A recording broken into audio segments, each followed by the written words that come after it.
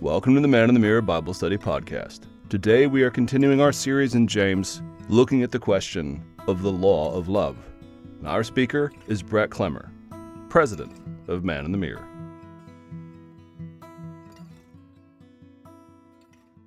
I'm going to ask you to turn your Bible to James 2, 8 to 13, and Brett is going to take care of you guys today. All right. Gonna wait. National Carrot Cake Day. Yeah. Man, I don't know how I would have gotten through this day without knowing that. Hey, it's great to see you guys this morning. I'm really excited about this series that we're in, the Wisdom of James. We've been going through it pretty methodically, and really looking at this just a few verses at a time, so that we can really dive deep and benefit from being washed over by the Scripture here. I do want to give you a couple, or just really one reminder before I forget to do it. I'm just going to do it up front, which is all my table leaders. Can I get all the table leaders to raise your hands? Look around, guys. These are give these guys a hand.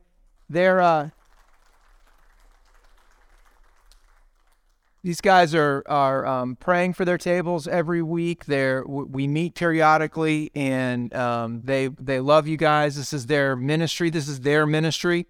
And we're honored to provide a venue for that ministry to happen, where guys can study the Bible together and then talk about it. So just a reminder to the table leaders, tomorrow morning we are meeting at the office for our annual retreat. We'll do some planning and some praying together. We'll be praying for all of you guys tomorrow, and so we'll see you in the morning at 8:30. All right, let's open your Bibles, as Vlad said, to James chapter 2.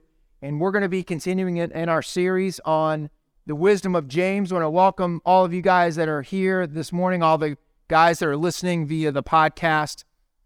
Just a reminder, if you miss a week, you can get the podcast now. I think we're only running a week behind on the podcast, so you can go and listen to that. And as they say, if you like the podcast, please go ahead and write a review of it. And if you don't like the podcast, keep your thoughts to yourself, all right? So, James 2, we're going to start with verse 8 to 13. Let me pray for us, and then we'll jump into this. Well, Father, we come before you this morning as men who are sinners, in need of grace.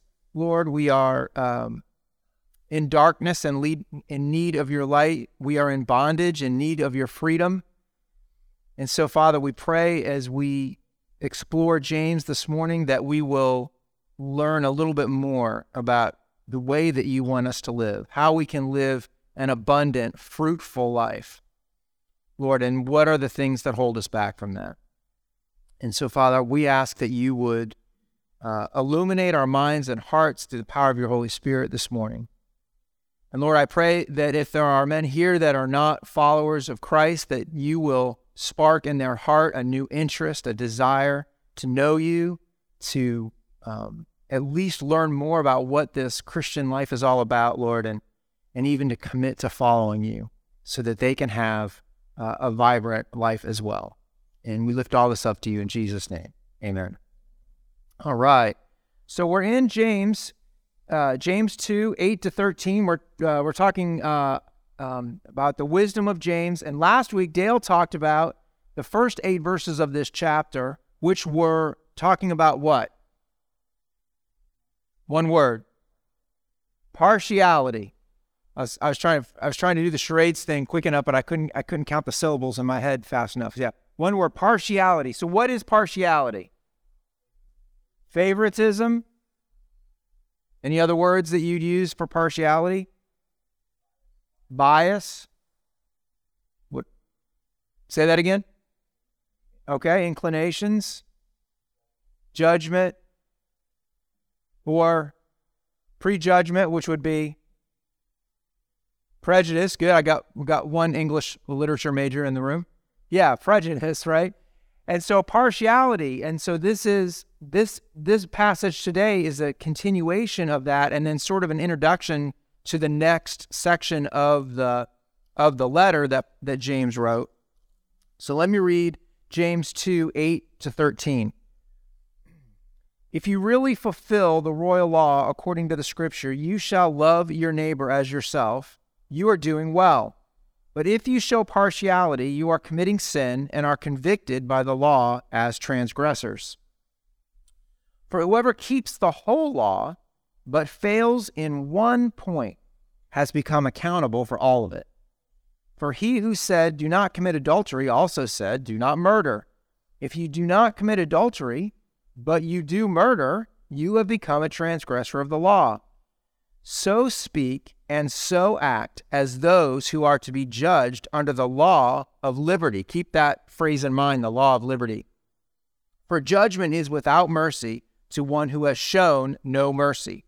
Mercy triumphs over judgment.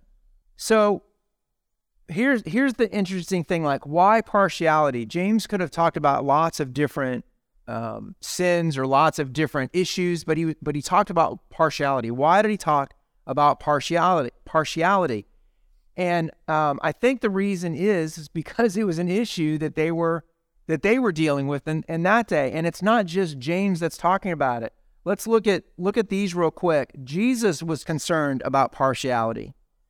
In Matthew, and I'm gonna fly around here. You can feel free to flip with me in your Bibles. But look at Matthew 5:44. I'm going to start with 43. You have heard that it was said, you shall love your neighbor and hate your enemy. But I say to you, love your enemies and pray for those who persecute you. And so Jesus is like right down to you want to talk about partiality. What about your enemies? Shouldn't you be partial against your enemies? No, Jesus says. He says, love your enemies. And then if you look at Luke 10, we could look at this in Matthew 22 as well, but let's look at Luke 10, and Jesus gets asked a question by a teacher of the law. In Luke 10:25-28, he says this, behold, a lawyer stood up to put him to the test, saying, Teacher, what shall I do to inherit eternal life? And he said to him, what is written in the law? How do you read it? And the lawyer answered, you shall love the Lord your God with all your heart and with all your soul and with all your strength and with all your mind, and your neighbor as yourself. And he said, you have answered correctly. Do this and you will live. So what does this have to do with partiality? Because he said, love your neighbor as yourself. So then what's the next question they ask Jesus? Who's my neighbor? And what does Jesus go to as his neighbor? It's that family that lives next door to you that you loan your lawnmower to when theirs breaks down. That's not where did Jesus go to? He went to the ethnic group that was despised by the Jews. That's your neighbor. Jesus goes right to the heart of the matter.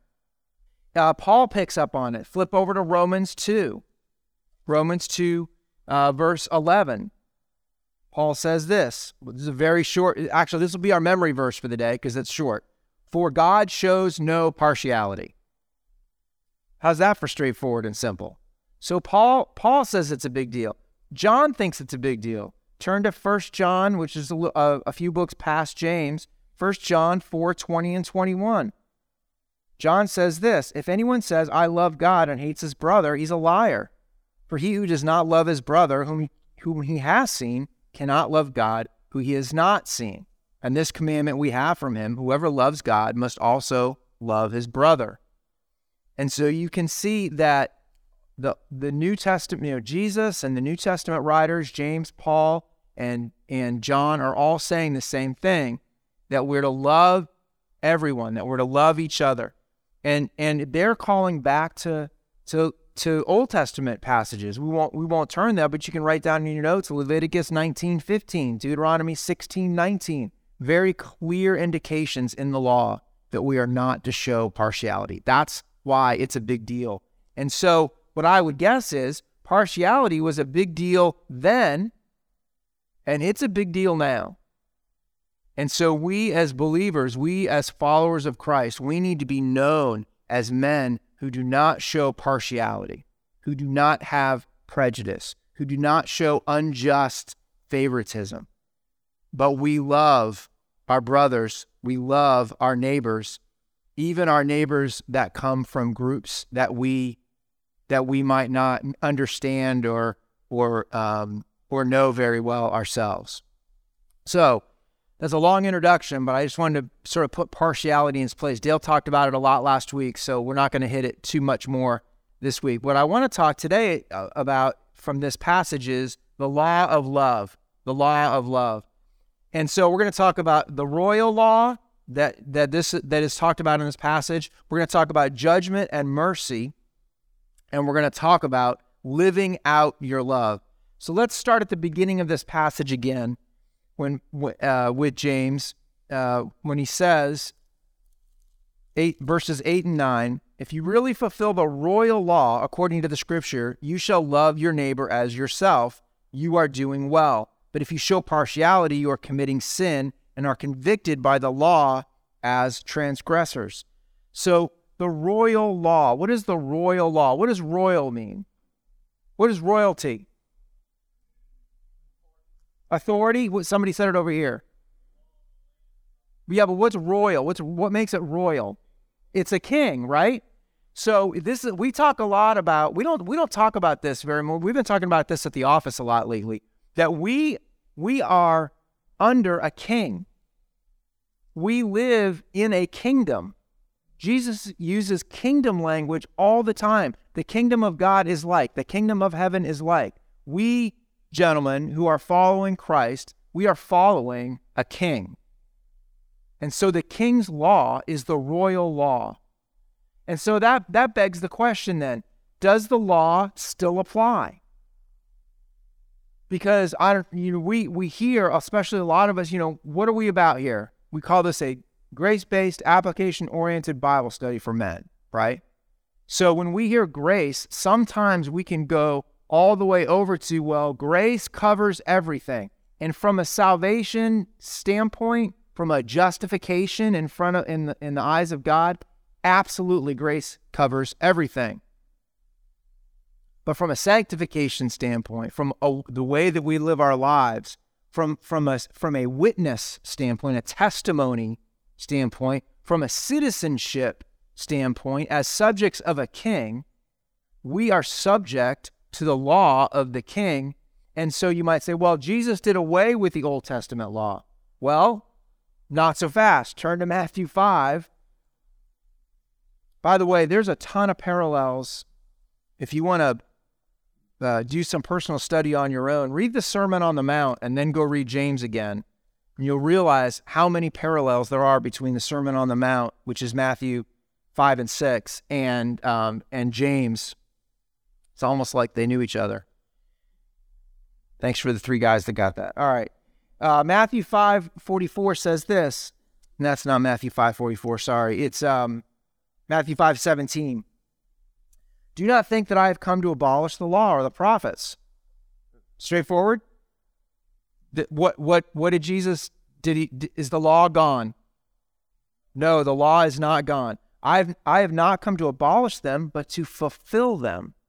For truly I say to you, until heaven and earth pass away, not an iota, not a dot will pass from the law until all is accomplished. And he goes on, therefore, whoever relaxes one of the least of these commandments and teaches others to do the same will be called least in the what?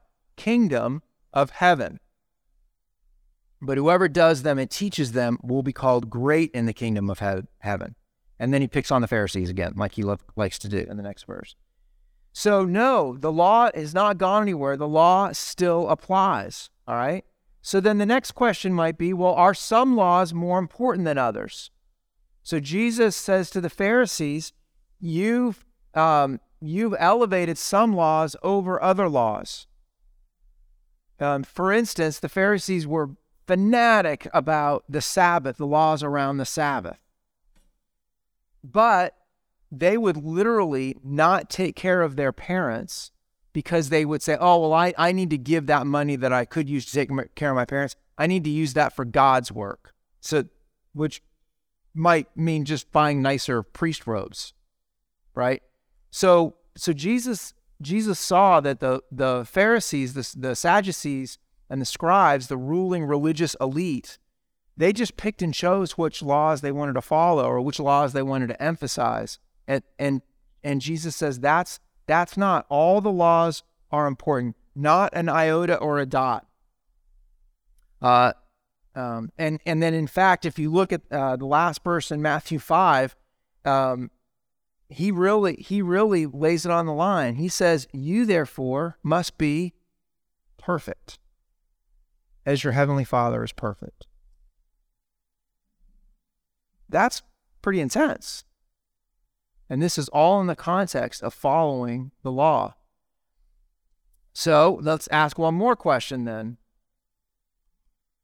What does the law do for us today? In other words, God is not arbitrary. Jesus is not arbitrary. Where do the laws come from, and what do they do for us today?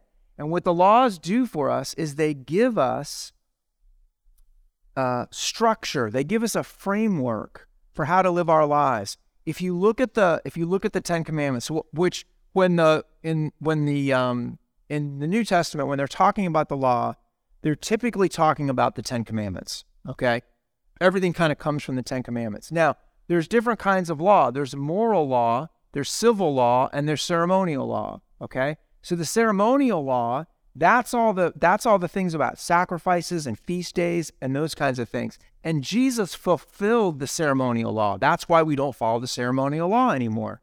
That's why we don't need to celebrate Passover. You can still celebrate it, but you don't need to in the sense of Jesus is the Passover lamb. Easter is our new Passover. Communion, when you celebrate communion, you're celebrating the new Passover. And so Jesus replaced the ceremonial law. The civil law, well, we have civil laws now. They had civil laws then. That's about the nation that you live in. And so we're not following Israeli or Jewish civil laws. We follow American civil laws. But the moral law we follow. In fact, our law of this land is based on the Old Testament moral law. And so the first 4 commandments are about our relationship with God, and the next 6 commandments are about our relationship with each other. And so the 10 commandments are a framework. They're not arbitrary. They're not like, you shall, dye your left index finger purple on Tuesdays that come during the second full moon of the year. That's a weird, arbitrary superstition. These are laws like, hey, don't covet your neighbor's wife. You know, I'm really glad that my neighbor does not covet my wife. That's a good thing for me to live in a community knowing that that's something. Don't murder. Don't steal. Right? Take care of your mom and dad. Honor your father and mother. These are all moral laws that help us live. So why would we think that the moral law does not apply to us anymore? It makes no sense.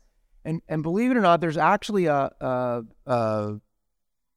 belief called antinomianism that rose up early on with the Gnostics in the early days, and it exists through to today. But what antinomianism says is we are so covered by grace that we don't have to follow any rules anymore. We don't have to follow any laws anymore. This is antinomianism. And some people think that Luther was an antinomian because he talked so much about freedom and liberty. But Luther was absolutely not an antinomian. We cannot be antinomian. We are called to follow the law. In fact, look at this. This is a quote from Luther from his commentary on Romans, written in 1522. He says this: faith cannot help doing good works constantly. It doesn't stop to ask if good works ought to be done, but before anyone asks, it already has done them and continues to do them without ceasing. Anyone who does not do good works in this manner is an unbeliever. Thus, listen, it is just as impossible to separate faith and works as it is to separate heat and light from fire. Faith and works go together. The fascinating thing to me about this is that Luther didn't even want James to be in the New Testament. And yet, this is exactly what James is about. It's about the connection between faith and works. And just like Luther said, you can't separate faith from works any more than you can separate heat and light from fire. It's a great analogy for us to think about. If we are believers, if we are living by faith, you're going to see the fruit of that in our lives.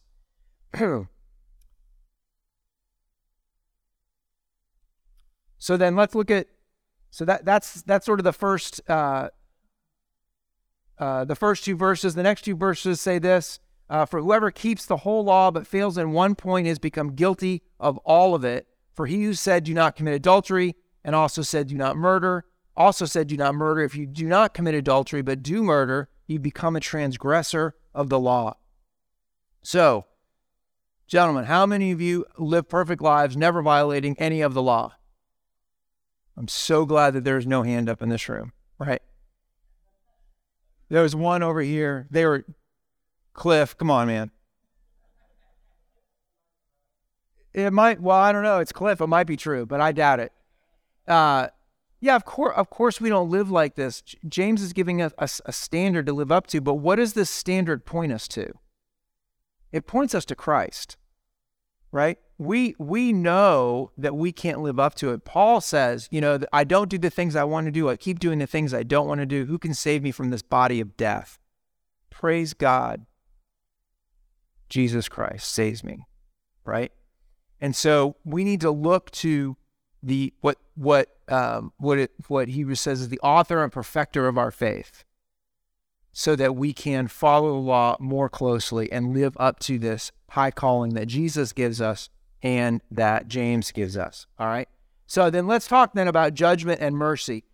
James goes on to say this, so speak and so act as those who are to be judged under the law of liberty. For judgment is without mercy to one who has shown no mercy. Mercy triumphs over justice. So this is a very interesting way to start. Look at how this starts. He says, so speak and so act.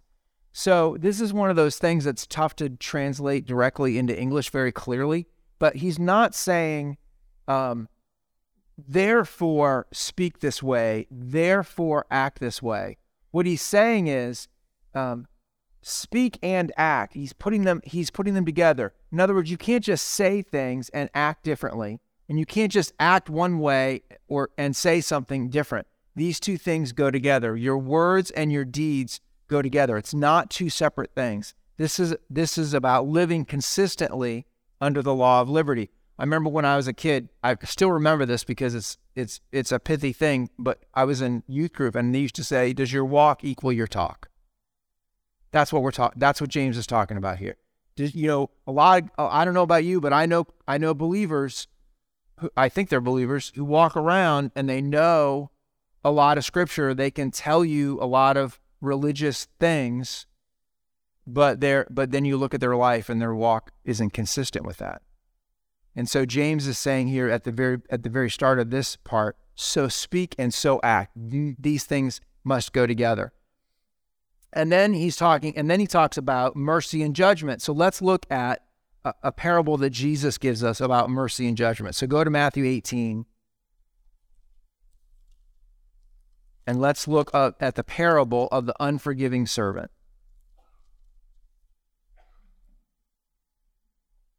Matthew 18, 21 to 35. I'm going to read through it real quick here. Then Peter came up and said to him, Lord, how often will my brother sin against me, and I forgive him? As many as 7 times? And Jesus said, I do not say to you 7 times, but 77 times, which is like basically every time. You have to forgive him every time. And then he gives this story. Therefore, the kingdom of heaven may be compared to a king who wished to settle accounts with his servants. When he began to settle, one was brought to him who owed him 10,000 talents. Since he could not pay, his master ordered him to be sold with his wife and children and all that he had, and payment to be made.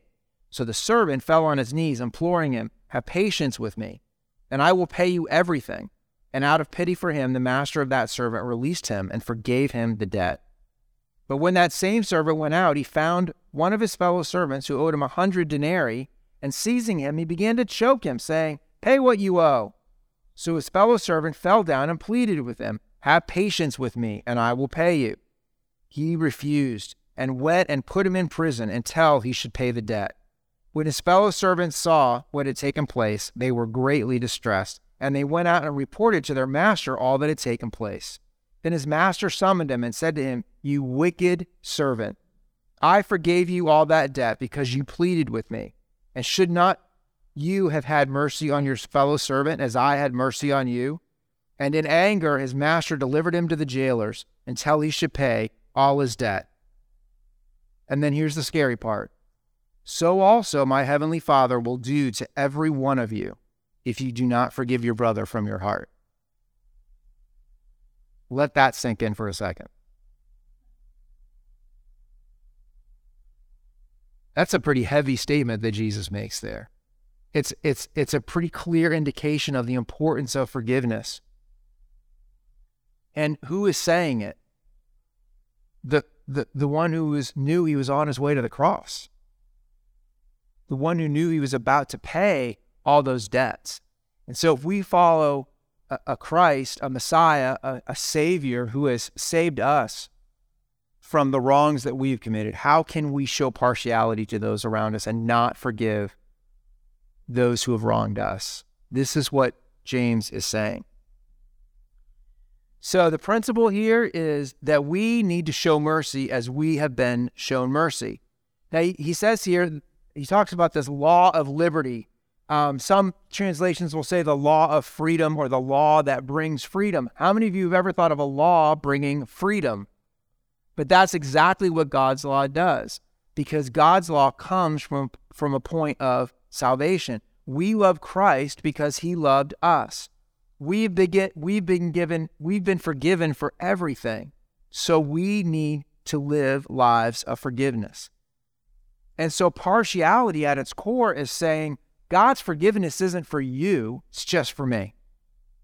It's hateful at its core. It's arrogant and it's rude. Contrast that with 1 Corinthians 13, right? And you see what love is. It's patient and it's kind. It's not haughty. It's not rude. It doesn't keep a record of wrongs. This should shape the way that we live with the people around us. We follow the law of liberty, the law of freedom, because this is the law of love. It is not a law of condemnation. It's a law of love. And so this brings us then to our big idea. So everybody knows the golden rule, right? What's the golden rule? Do unto others as you would have them do unto you. So I think this law is above the golden rule. So I called it the platinum rule. I will do unto others as God has done unto me. I will do unto others as God has done unto me. So then how do we live out our love? Well, I'm going to encourage you to take a little personal heart inventory here and ask yourself these questions.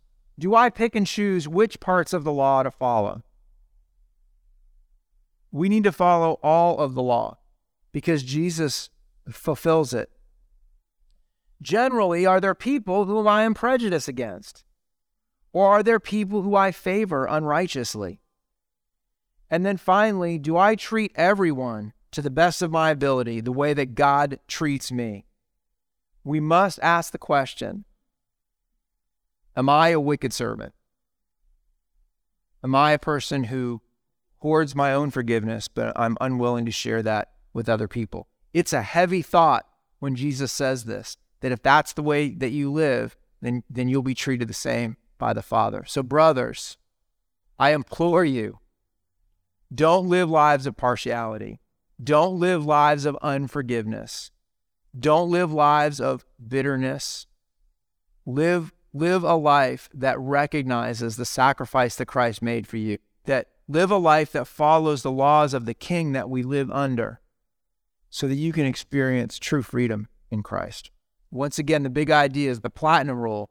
I will do unto others as God has done unto me. Let's pray. Father, we confess that we don't like rules very much. We don't like laws and restrictions. But Lord, we know that your law is perfect, that your law, when followed, promises to give us a flourishing life, a life of freedom, a life of true freedom from the bondages of sin, freedom from people hurting each other, freedom from self-reliance and self-righteousness. Lord, we want to live these lives of freedom. So would you help us to follow your law? Would you, out of our faith, Lord, would we have a love for your law, because your law is good and perfect. And Lord, as we look at that in our own lives, as we realize that we can never measure up to that standard, would you help us, Father, to live lives of faith, to live lives that experience the grace that you offer through Jesus. Lord, so when we fall down, when we fail, when we don't follow the law perfectly, we can remember that Jesus saves us from that Jesus redeems us from that Jesus died for that, and that we can live in the power of the Holy Spirit, the same Spirit that raised Jesus from the dead. And Lord, we ask you to, through your Spirit, help us to live lives of mercy and grace and law following. In Jesus' name we pray. Amen. Thank you for joining us today. You can find the Man in the Mirror Bible Study wherever you listen to podcasts, as well as on our YouTube page. If you have found this helpful, please subscribe, give us a 5-star rating, and share the podcast with friends. Since 1986, Man in the Mirror has been teaching the Bible, helping us reflect deeply as men and apply God's truth to our lives.